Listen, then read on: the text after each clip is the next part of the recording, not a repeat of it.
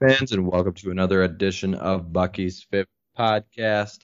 As always, Tyler Hunt and Matt Bells here covering everything Wisconsin athletics. And on today's show, we've got a good amount of news to get to, so we'll start with that in the front half, as we usually do. We've got a commitment to talk about, some, of course, coronavirus and college football news to get into. And then in the back half of the show, similar to the last episode where we kind of broke down comments from head coach Paul Chryst and athletic director Barry Alvarez, we've got some audio from Eric Burrell and Cole Van Lanen from last week where they kind of talked about the situation ongoing around the Big Ten, around coronavirus, around college football, and the lack of the season for those guys. So interesting stuff. I think stuff that the fans will kind of agree with and want to hear. So we broke that down. We'll have some audio clips in there as well. Pretty much the same premise as the last episode. Matt, how you doing today? Doing good. Ready to talk a little Badgers and really just everything that's going on across the Big Ten. At least there's some positive news to break down with the commitment. But how you doing, man? I'm good.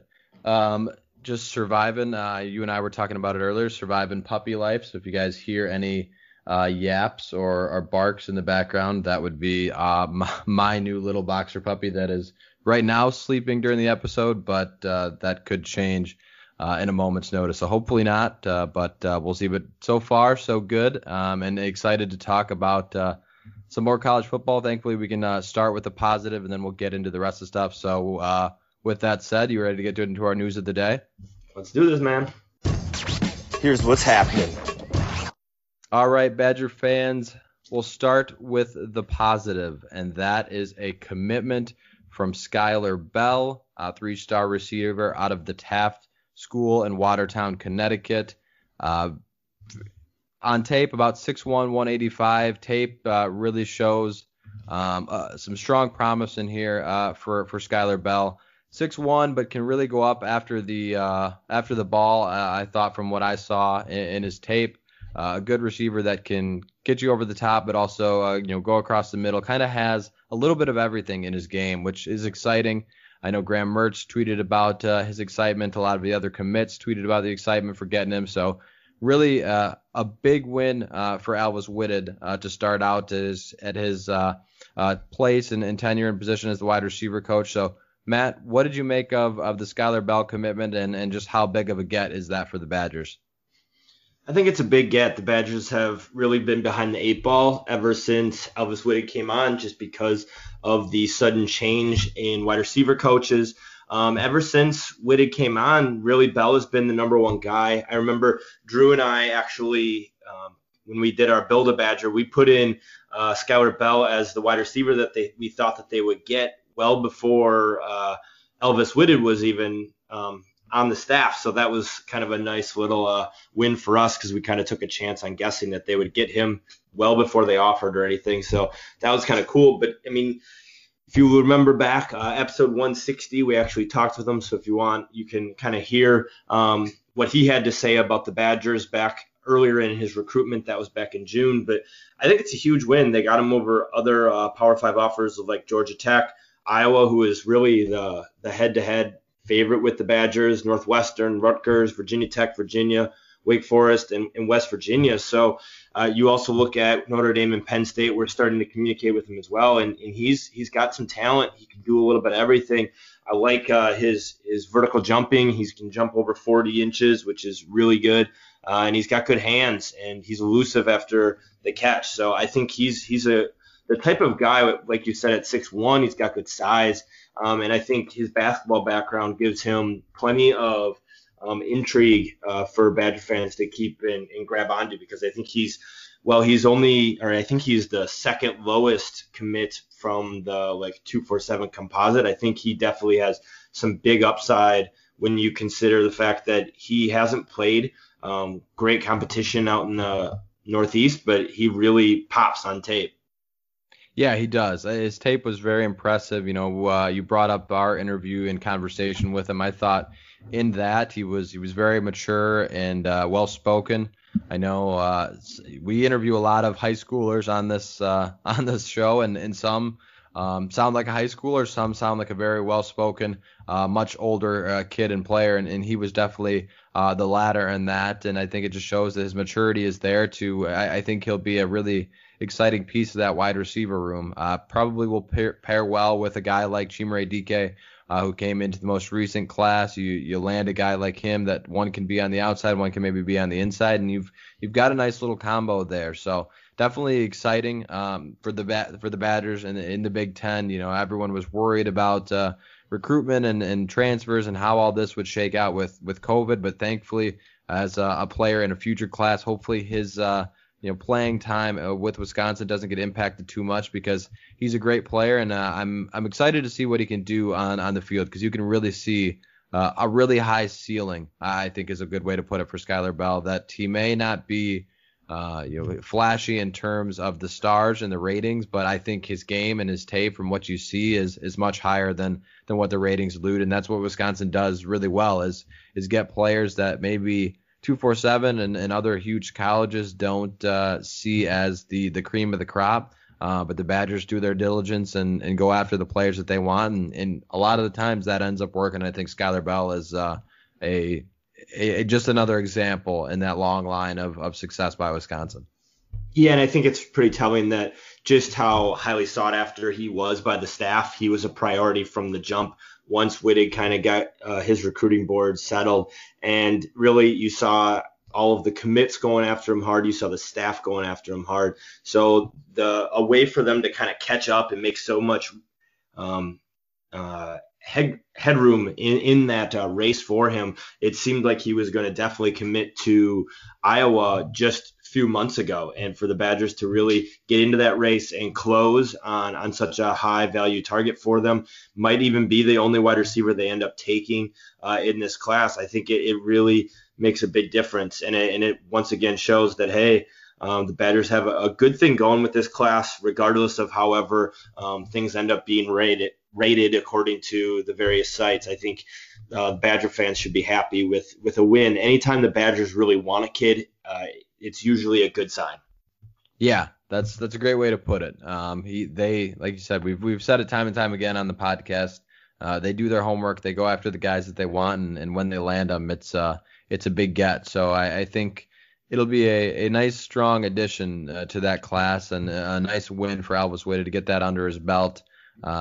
Win over a priority kid. He wasn't a guy that the staff just was hoping for. They were really going after hard. So it's a nice gain on that regard. All right, our next piece of news, of course, is around the coronavirus and the Big Ten and the debacle and saga that it has turned into. And we'll start with the petition from Justin Fields. I haven't looked at the latest number of signatures, but it's been 250 plus. 250. Sorry, what was that? Over 250,000. It just went over that just minutes ago. Wow. So I first to start this, I kind of applaud Justin Fields for this, and I know Badger fans, you never want to applaud Justin Fields, but it's a little bit bigger than just a game on the football field. But he's really months away from cashing a nice check. No matter what happens this fall and this spring, he's going to be a guy that was probably the number 2 rated quarterback in the NFL draft behind Trevor Lawrence, a guy that has all the tools to really be successful at the next level, where he could have just packed it in and said, you know what, season's over, I can go ahead and train for the NFL. I'll be a high draft pick. I'll make my money, and I'll move on to the next phase of my life. But he has not done that at all. Similar to Trevor Lawrence, I applaud both of them for doing that. But you're really starting to see some momentum behind players and parents really trying to get the Big Ten to reverse this situation. Don't know if it's going to happen. It might be a moot point, but I think it just goes to show that there's a lot of people out there that are backing this and hoping for it. So what did you make of this story and this petition really taken off since it first came out? I think it's pretty wild. Just 250,000 signatures in just a day is pretty big time. That's a lot of momentum. Now I think it's going to take an awful lot to reverse course and to change anything. I think it's all but signed, sealed, and delivered. But like you said, I think it's very telling that this young man who really, like you said, he's going to be the first or second pick in the draft.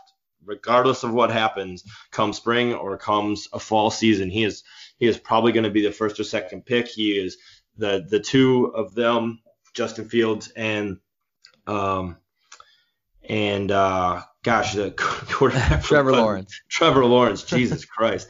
And Trevor Lawrence, they came in with such high regard as, the top of the board quarterbacks, transcendent type guys in their class, and they're continuing to prove that off the field as well. I don't know if this changes anything, but you see that paired with, there's also a petition going around by parents going on, started by Penn State, and there is a lot of division within the Big Ten right now, and it's not a pretty look when you think of everything that has kind of transpired over the past week. I know we both talked about it ad nauseum last show about how it wasn't a great look for the Big Ten, not because we didn't think that, hey, it might end up being the right decision and that it might have been the right decision at that moment. And it still might be the right decision, but that doesn't change the fact that the way that the news was unrolled didn't look great and that there wasn't a lot of transparency behind it. The interviews we had with the players last week kind of talked a little bit about that. So you'll hear kind of what they had to say about it. But yeah, it's just kudos to them for doing what they can, even though, it's going to be a real uphill battle here. Uphill battle is a great way to put it. And I think it's definitely telling of, like we said, what everybody else and the people that are signing it are kind of thinking. So I am excited for people to hear what others have to say. Eric Burrell and Cole Van Lannon here a little bit, because they maybe didn't have a petition or anything like that. I'm sure both of those guys probably went and signed Justin Fields' petition, but they kind of had the same message of they just wanted answers. They were you could sense the frustration in there. So I think it speaks really well for the collective majority, and it'll probably be for naught. I don't see a situation where this gets turned around, but I applaud that people are still going on without a fight and trying to at least get answers, get some sort of resolution to make this kind of make more sense, because in the Big Ten it's been a cluster, and maybe I've just missed it, but there hasn't been as much backlash from what I've seen from the Pac-12, because they were a little bit more transparent. They said, here's our data, here's why, here's what we're going to do, and they went with it. The Big Ten, it sounds like, and we'll talk about it a little bit more here in a second, but it sounds like nobody really knows who made the final decision on that regard. So definitely something to keep note of, and we'll see how many signatures they get. The more, of course, the better, the more attention it gets. So it'll be interesting to see how that all kind of plays out. And going off of that, we'll go into our next piece of news. Saliva Direct was a test approved by the FDA. Basically, it's a saliva test to test for coronavirus, can be churned out much faster. I believe the costs are much lower. The NBA's been using it, and it just got approved by the FDA in emergency use. So definitely a lot of people calling this a game changer when it comes to sports outside of really a bubble. You look at college football, you look at Major League Baseball. These are two sports that have to be done in a home stadium setting and travel involved. From what we've seen in the returning sports, that is a much bigger risk of cases and transmission. So to have more testing available at a cheaper cost is going to be a good thing for not only the big schools, but little schools who are playing that need to be able to afford these things to have protocols in place. So what do you make of this? Because it sounds like, from everybody who knows the ins and outs of in the medical field, says this is a pretty big deal and could really be a big positive as we move forward into month 6 of the coronavirus and trying to get beyond it. But definitely a something that's important as we move forward here. Yeah, I think it's huge, not only for sports, but also just the country in general. I know that this was something that the NBA worked closely with Yale on to get going, just so that they could test quicker and as well as cheaper. And really, those are the two things that this test is supposed to kind of jump over some stumbling blocks that have kind of ran into and slowed down some things. So it looks like this test is going to be a hell of a lot cheaper. So anywhere between like $4 to $10 to do it, which is a lot cheaper than current testing. It's not as uncomfortable, where you're not scratching your brain essentially here to try to get to it. You're looking at it being much more quickly discernible. So there's a quick turnaround of only a couple hours. I think it was like 4 hours maybe, that you could get that information back quickly. So players could take the test, quarantine for 4 hours, and know right then and there. So it's definitely something that I know that the Big Ten really had wanted to have prior to competition, and then that was part of the reason that they had held back, supposedly. Who knows at this point, because there hasn't been that transparency we talked about. But I think just for sports in general, this is huge moving forward, because it makes teams have the means to do quicker testing for a larger amount of people. And for all of us as just the general public, it's also good because it's going to allow for more rapid testing than waiting multiple days to hear back on your test. And so it's really a promising thing, and hopefully that it works moving forward. That's the biggest thing is like you said, hopefully it works, because that can really be a game changer for all phases of society if it does. I don't know. I've had a couple friends and family who've taken the other COVID tests, and they said it's not fun, especially the one there where they are sticking stuff up your nose. So if you were able to get a test that's cheaper, easier for people to take, more readily available, I think it'll be a really nice spin, and it'll be interesting to see the impact that it has on sports as we move forward here, because I know the NBA was very much behind it and trying to get this test off the ground to make their lives easier, and it's going to make hopefully everybody's lives easier, because that's what we need is more tests. Eventual vaccine. I don't know anything about that, or didn't want to pretend like I do, but that's going to be something that is really going to help to change this thing around, both in the sporting world and in the world, and it's something we need. So hopefully we can continue to have those as we move forward here. Yeah, for sure. I think it's just a win-win as long as things continue trending with that test in a positive way. It's a win-win for the general public as well as athletics in general. Most definitely. All right, guys. The next piece of news is one that makes me want to pound my head against a wall as a Big Ten fan and Badger fan. But news came out today that Penn State Athletic Director Sandy Barbour, I hope I said that name right, says she is unsure if there was a vote by Big Ten presidents to cancel the season. And I guess as many other people around the league thought that there was a clear vote and there was kind of a unanimous decision in place. But it's clear that there's been a couple sources now that have said they're not saying that there wasn't a vote, but it's not a clear message that there was. So the Big Ten continuing to kind of trip over its own feet. The messaging has been very poor.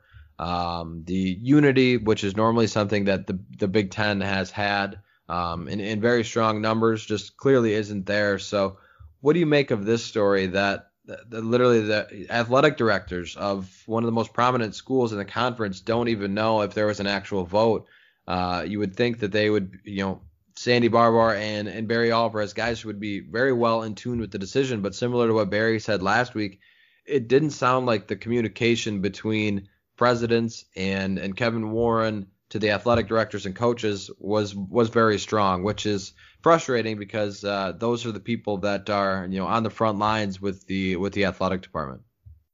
Yeah, and ultimately this is something that presidents are making that decision. Kevin Warren's making that decision, but I would think that the other stakeholders would have a say or a seat at the table within this, especially athletic directors, because they work usually so hand in hand with presidents when it comes to the athletic department.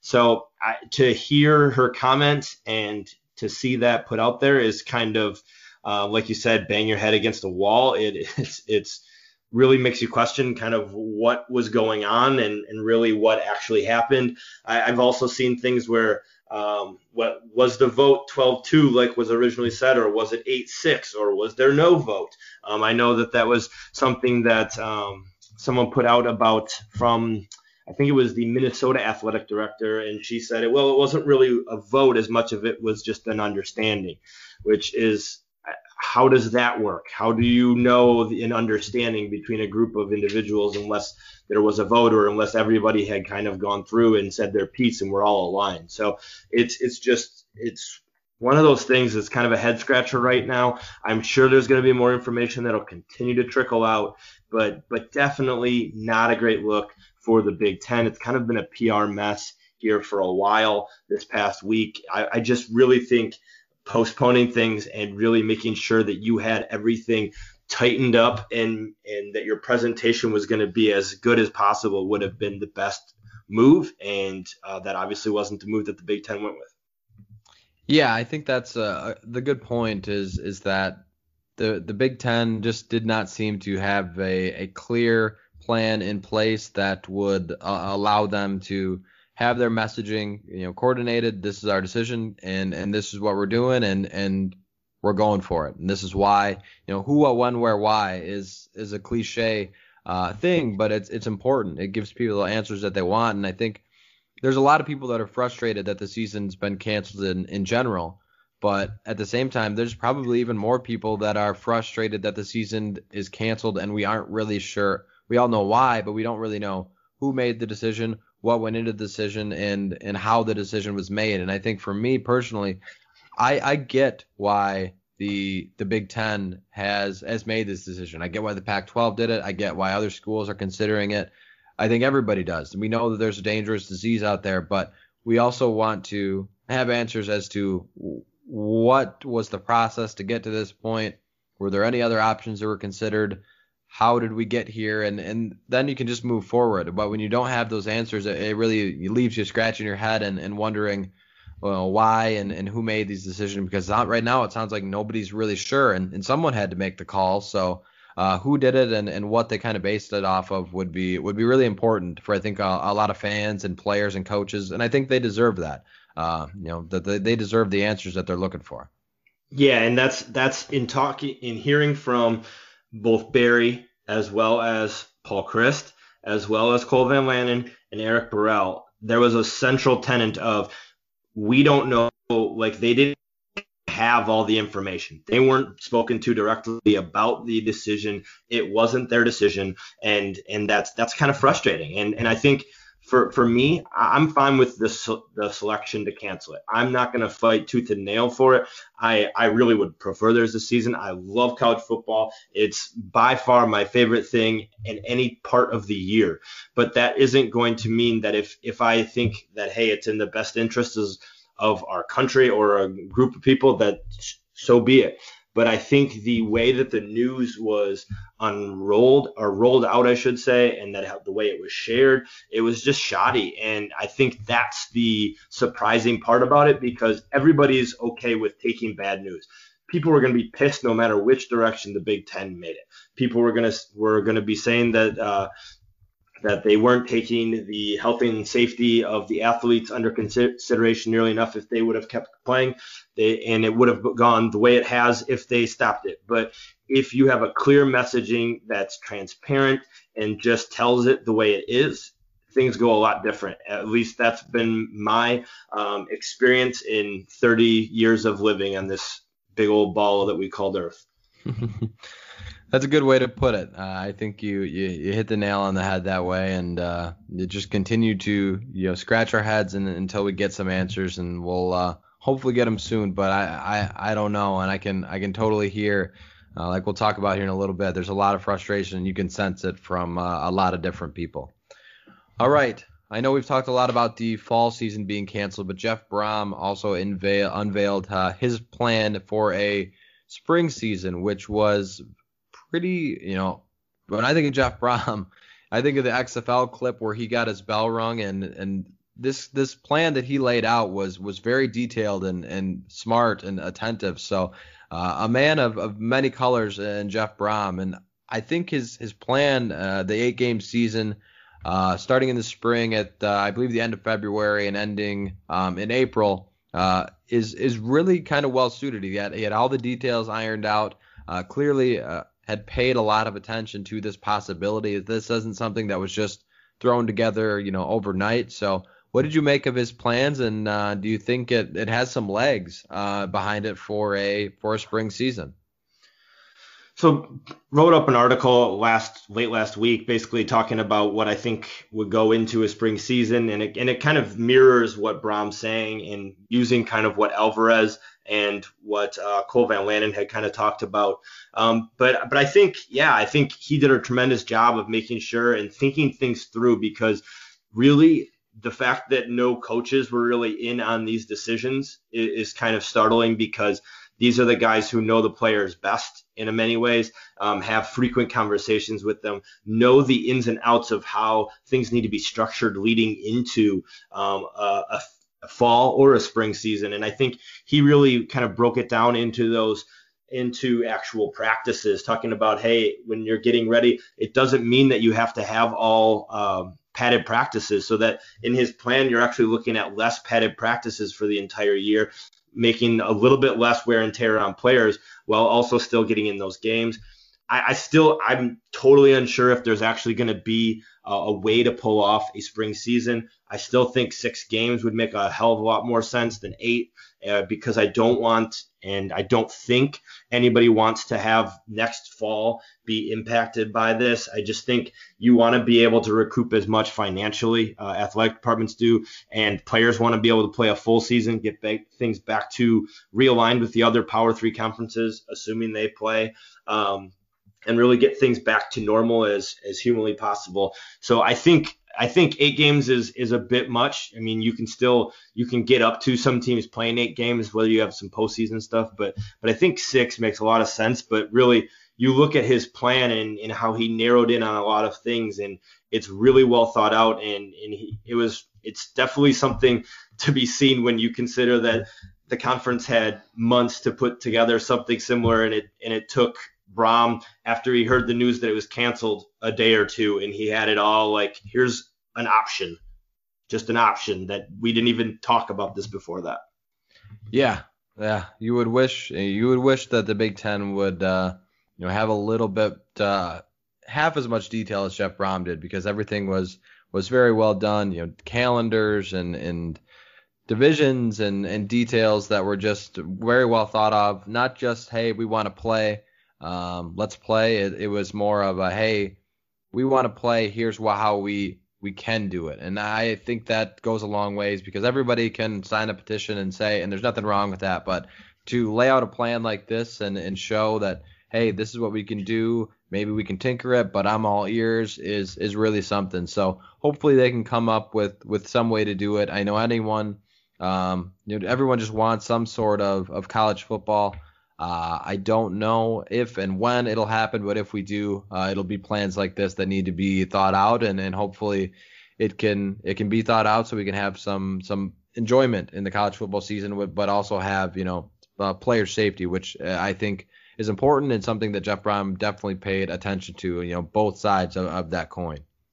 Yeah, I think he did a really good job with that, and I think this is a really good starting off point for the conference to use and to model from and to adjust. I think there's just so much uncertainty right now because of everything happening in our country that who knows what will actually happen, but you need to start thinking proactively moving forward, and it can't just be, well, we'll wait till January and then we'll figure something out. It's got to be now, because you have players like Cole Van Lanen, like Eric Burrell, like players all across the country trying to figure out what's their next move, whether that be pursuing the NFL, whether it be finding a new home, whether it be just having to wait a year and train. So I think they want answers, and the quicker that those answers and eligibility concerns can happen, the better it is for the players, the better it is for the coaches, and the better it is for everyone really to be able to move on and prepare for whatever that next step is.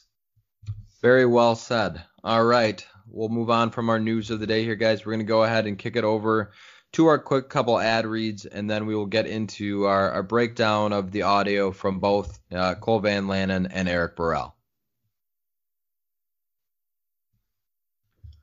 All right, guys. So last episode, we broke down the comments from Barry Alvarez and Paul Chryst.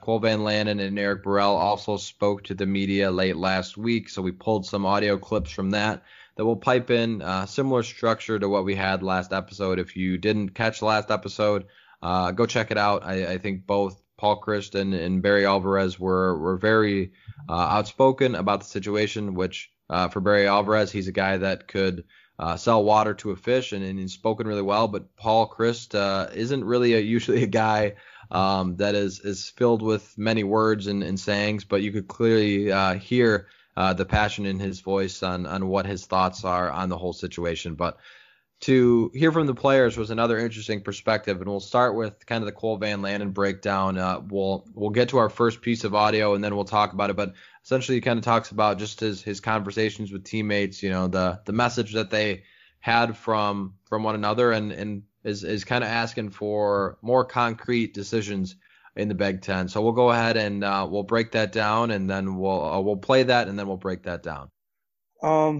So like I said, we were all pretty upset. I mean, we all really wanted to play a season. 2 days out already, we're already talking spring ball, what it might look like, what we might do, starting early January. So now we're all kind of excited for that now. We're all just kind of, like I said, positive mindset now.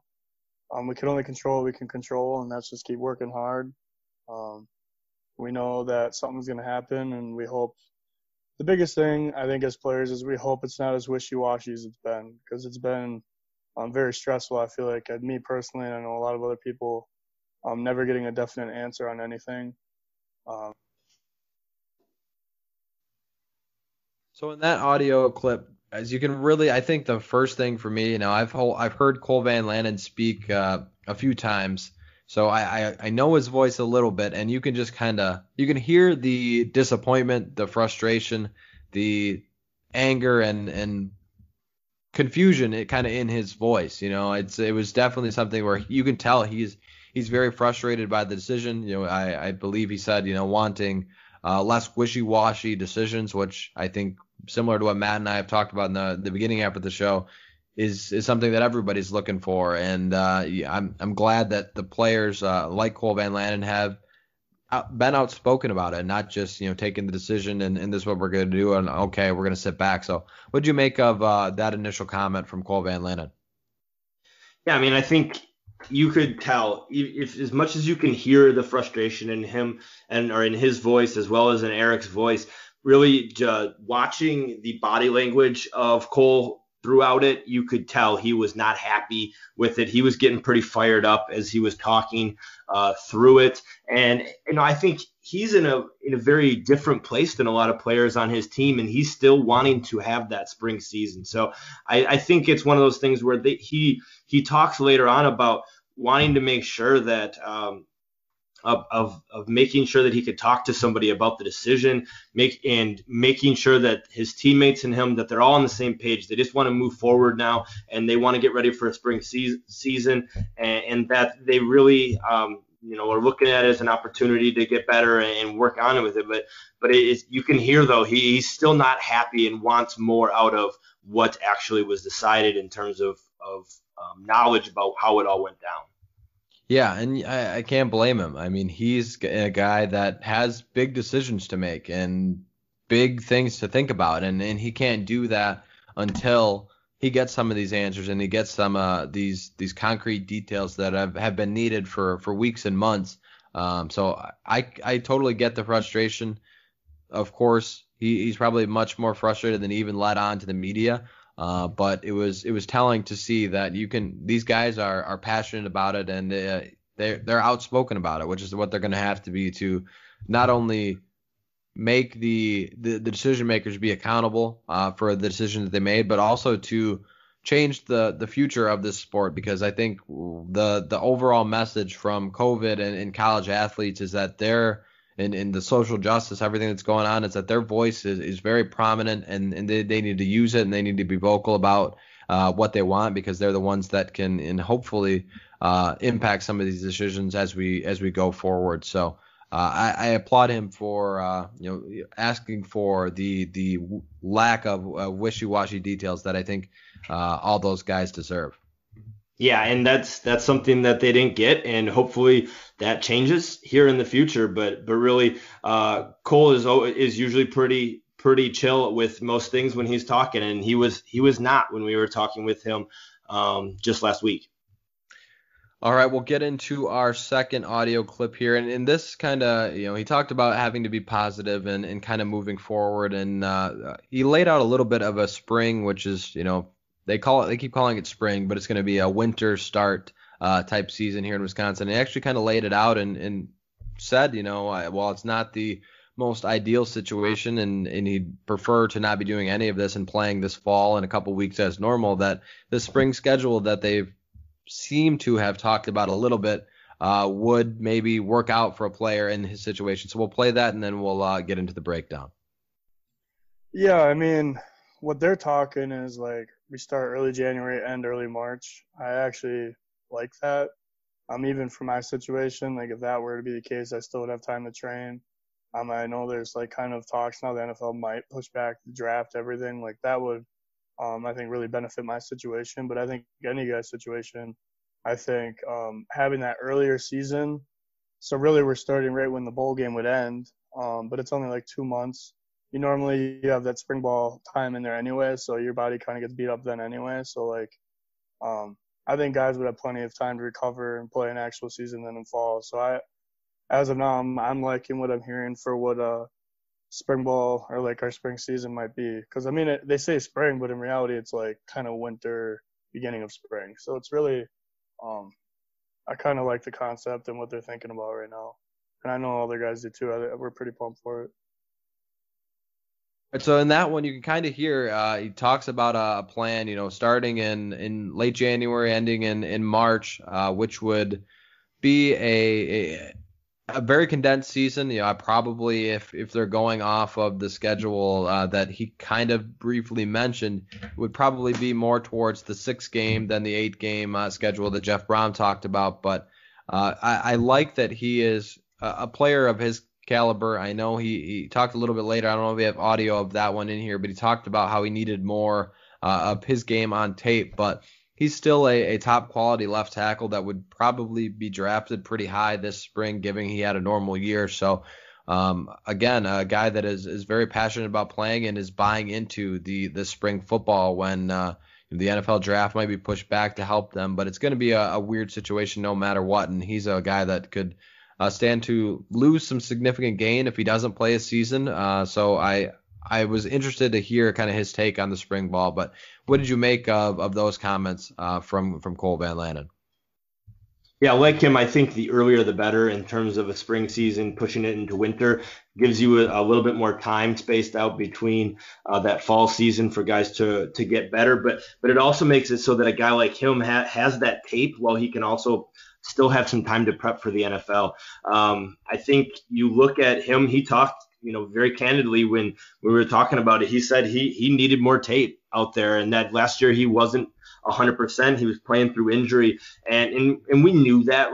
And we've talked about that at times on here. But really, the idea of a spring is favorable to him, and I think anybody in his situation that is needing something else to showcase themselves for the NFL, this is important. We talked about the Joe Burrow effect. You look at a lot of the past multiple Heismans. These weren't guys that were entrenched as, hey, these are going to be the first pick of the draft. That's not how it was. These are guys that have shot out of nowhere and made tremendous gains in an off season to prepare for this moment. And I think you look at him, a kid who's really smart, really athletic, good left tackle. He could probably play guard as well at the next level if you wanted him to. I think getting that tape of him healthy and for him to showcase what he can actually do when he's got both of his legs and hands going the way he wants him to would be huge for him. And I think that's really what a lot of these players are really focused on. Is they only have so much window of time to play at their peak, and this is, if they don't get that, they're missing out on it. And he talks about that. Yeah, he talks about it, kind of at length, and it's again the guy that's buying into the details and wanting to not only make this decision and play for himself and the tape and the impact that'll have for his career, but also you can tell that he wants this for his teammates and his family and his friends to be able to see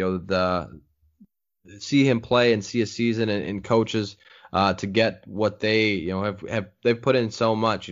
Coaches have had just as hard a time trying to figure out game plan, trying to figure out how to get the offense in. I think he mentioned in another part of the clip that the Badgers kind of had 80% of their offense in, and were really starting to click and hum. And that's an applause to the coaches for getting that in and working through that despite some real challenges with coronavirus. So I think Cole Van Lanen's passion in that clip was really something that I took from, and hopefully with him buying into the spring season, hopefully others can, and hopefully they can not just pass it off and maybe we'll play, maybe we won't, maybe they'll actually focus this time around and give us what we're kind of looking for. No doubt. All right, guys, our next clip kind of talks about, and this is where if you wanted to hear the fiery passion from Cole Van Lanen, I think you really got it in this one as well. But he was asked, who do you want to talk to about the situation? All these players have asked for details, asked for reasons why and how they came to their decision, why they can, practice 20 hours a week, but they can't play a game. And Cole Van Lanen kind of goes after it. So we'll play that and then we'll break down the clip a little. Who I would talk to is really like these presidents and the commissioner. I just want to know, as a player, I don't even know if I'm like, I've never seen our president ever. So for just personally, even Wisconsin, for her to make a decision on our behalf but has no idea what's going on with us, then that to me isn't, to not have the AD, our coach, us to have any say on our season when we're the ones putting in the time and we're the ones that are giving up everything to make sure this happens. The only place I would go to is a grocery store for 15 minutes with a mask on. I don't see anybody. I don't do anything besides go to the stadium and be with my teammates who I know are clean. We even had a positive in weeks, if not months.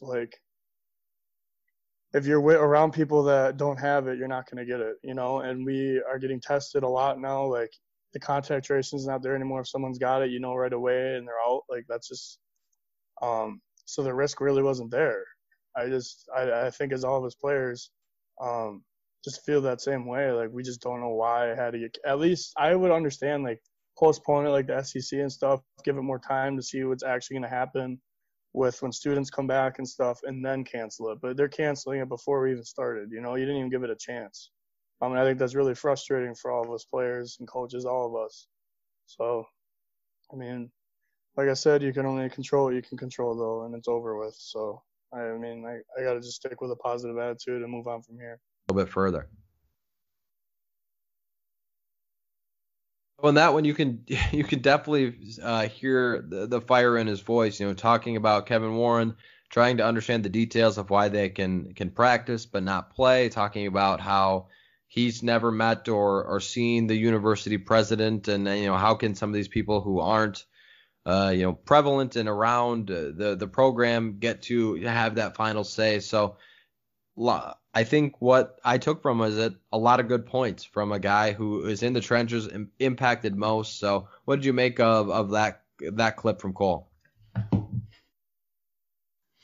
I think it was very telling about how many of the players are feeling at this moment. They really just want transparency. They want openness.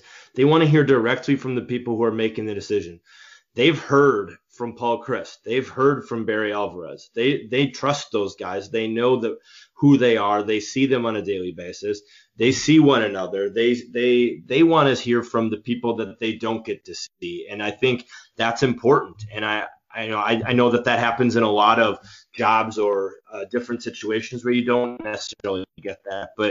But in this situation, this is these kids' livelihoods. There's their future. So I think I would be pissed, and I would want it too if I was him. I know I was thoroughly impressed by Wake Forest's president, who, while this was all going on, came and candidly spoke to the team just right before a practice, talked to them about what he was seeing, what he was thinking, and everything. And that's a really good look for him.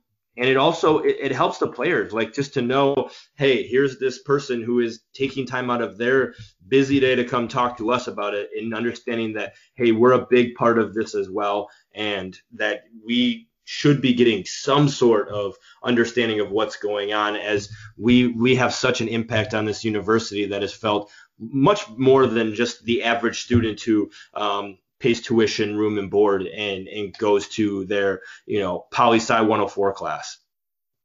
Yeah, I think you hit the nail on the head there, that there's a lot of people that are impacted by this, no doubt, but the players can't be just shrugged off by some of these higher ups. So it'd be interesting to see if there's some comments from other people and other parties to kind of give them the answers that they deserve. And if so, will it be available to everyone? I don't know, but the players have put in a lot of work, so they deserve some of these answers.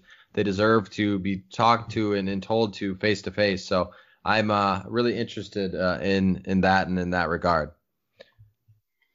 All right, we'll go ahead and kick it over to the Eric Burrell interview now. He was very candid in the way he spoke, and we'll go ahead and break that one down. We'll get into, he kind of just talked about the reaction of everything and what's going on. So here's the first clip, and we'll go from. Honestly, it's very tough. Never in a million years you thought this situation would come down to this. So I was very surprised, because at the end of the day, everybody knows it's a business. So I honestly thought, like they said at the beginning of it, it's like they were going to try their hardest, and it just really came to an end. So it was very frustrating, and it's just, I get it and I don't get it. You know what I mean? So it's like, I think as a university at Wisconsin, I think we followed the protocols and did the right things, that we were very precautious. Like, we were doing everything we were supposed to, and we haven't had any positives in weeks. So, like, I get that side of it, but then you're talking about everybody as a whole in the Big Ten. I think just with the history that we had with the positives and at other universities, so I understand that side of it. So it's like, it's a lose-lose, you know what I mean? So it's very tough, and I think it's a big decision for the commissioner. So at the end of the day, I think football is, it's second to none. So it's whatever we can do to continue to keep doing whatever we got to do, and then when the time's right, when it's safe to play, and we'll be ready. Well, in that one, I think Eric Burrell, you can tell, is not more cheery about it. There's no way he's happy about the decision, but you can hear that he kind of talks about an understanding. He knows that this is a business, and there's a lot of things that go into it, and Wisconsin was doing it right and didn't have any cases really, but not every school was having that. So he was understanding, but it's still, you could sense the frustration in his comments. So what did you make of that first one from Eric Burrell? Yeah, I think, like Van Lanen, he also shared his unhappiness with the decision from the conference and his frustrations from everything and the uncertainty of where it came from, especially when you look at the timeline of how everything went down.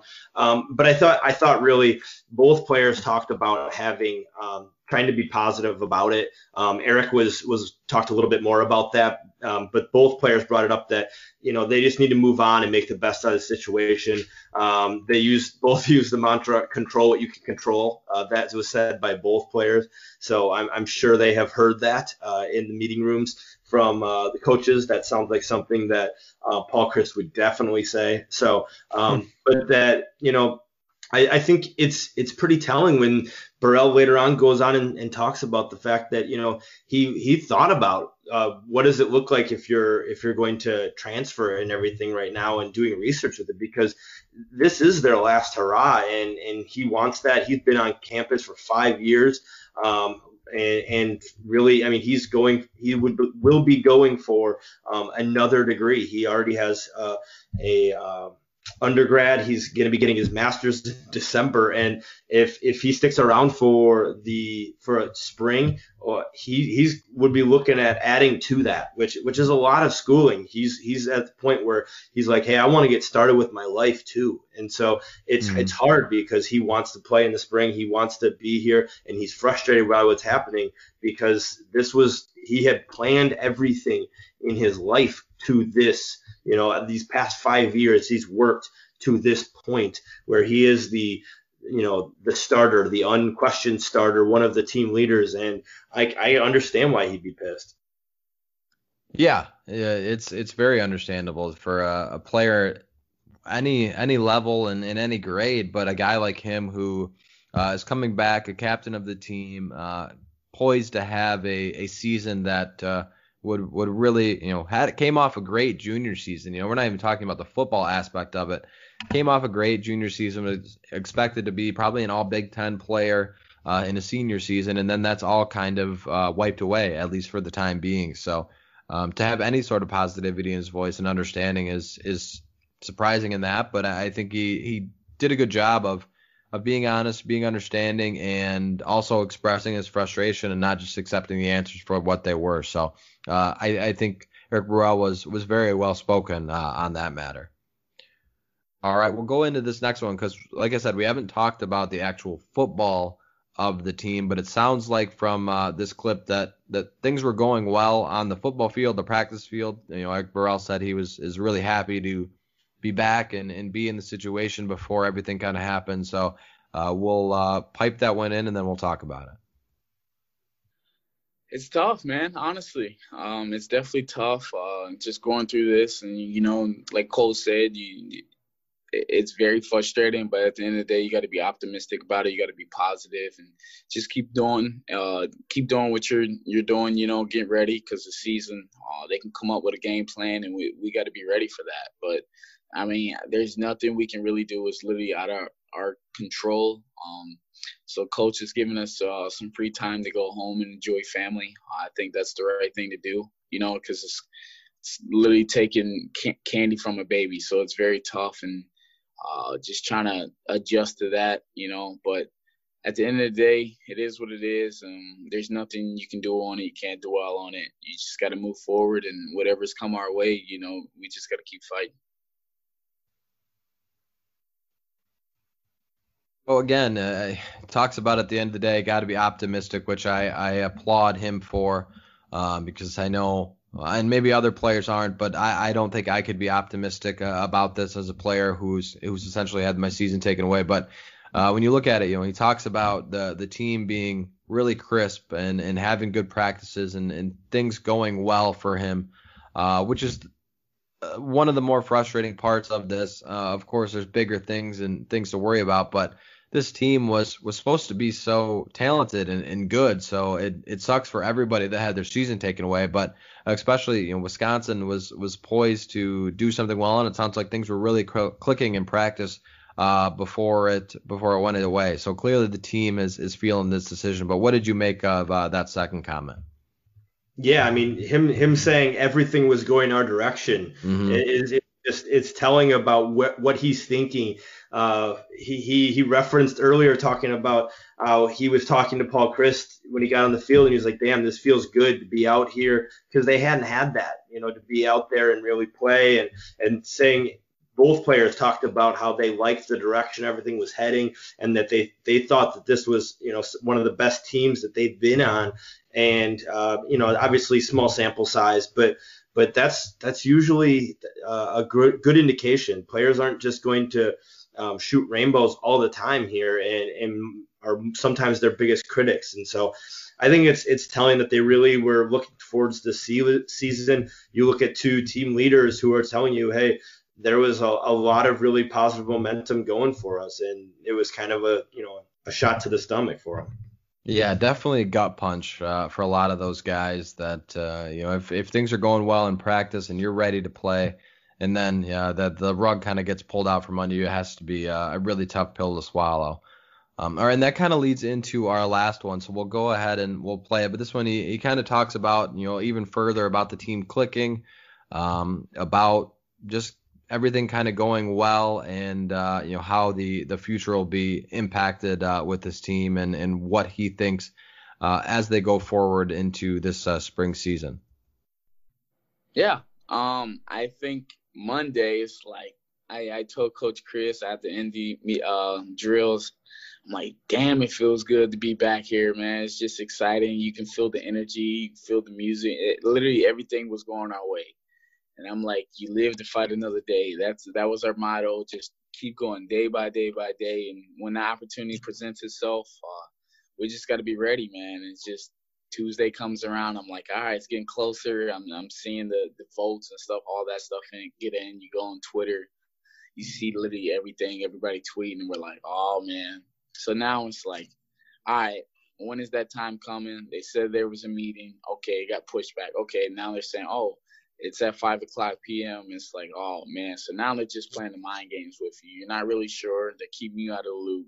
So it's literally a couple of guys that's in that meeting, and it just sucks to find out on Twitter. So it's very frustrating, But for those 48 hours, man, I think the group we have, man, had a blast on the field. When you get off the field, maybe that's a different ball game, but during practice, man, we was having fun, flying around, making plays. So that was very fun and exciting since we've been off for that long.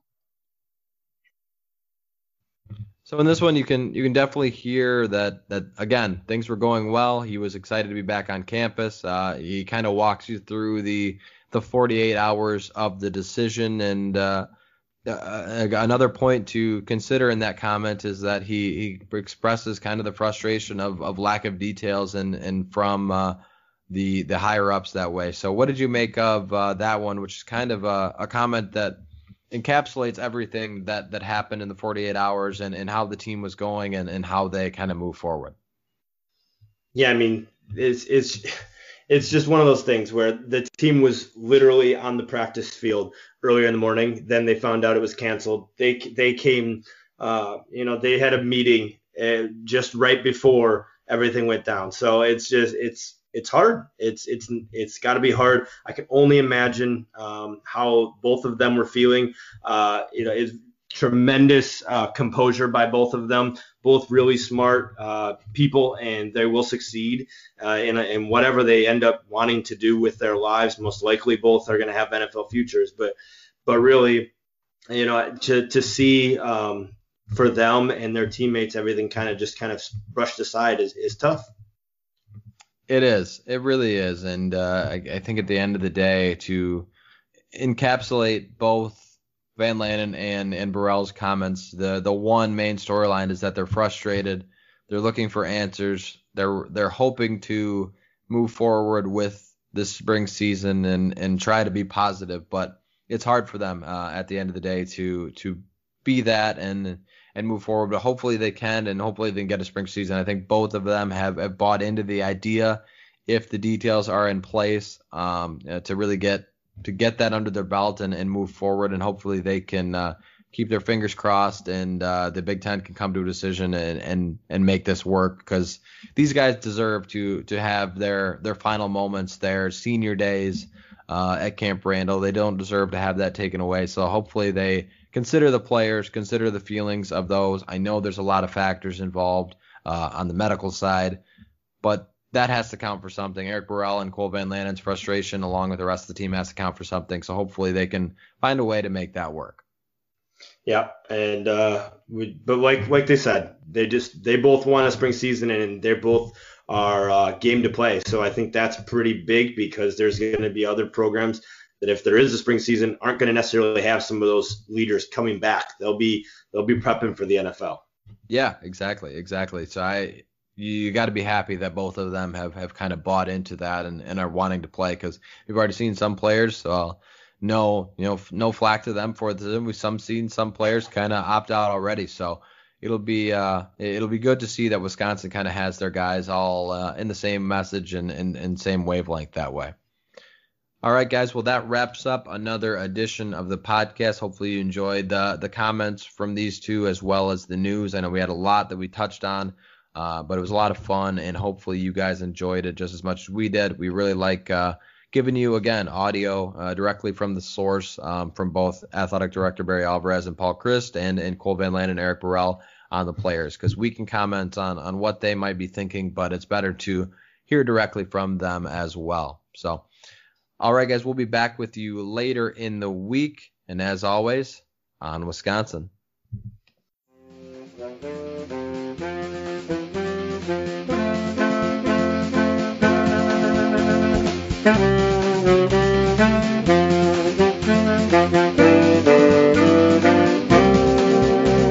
Thank you.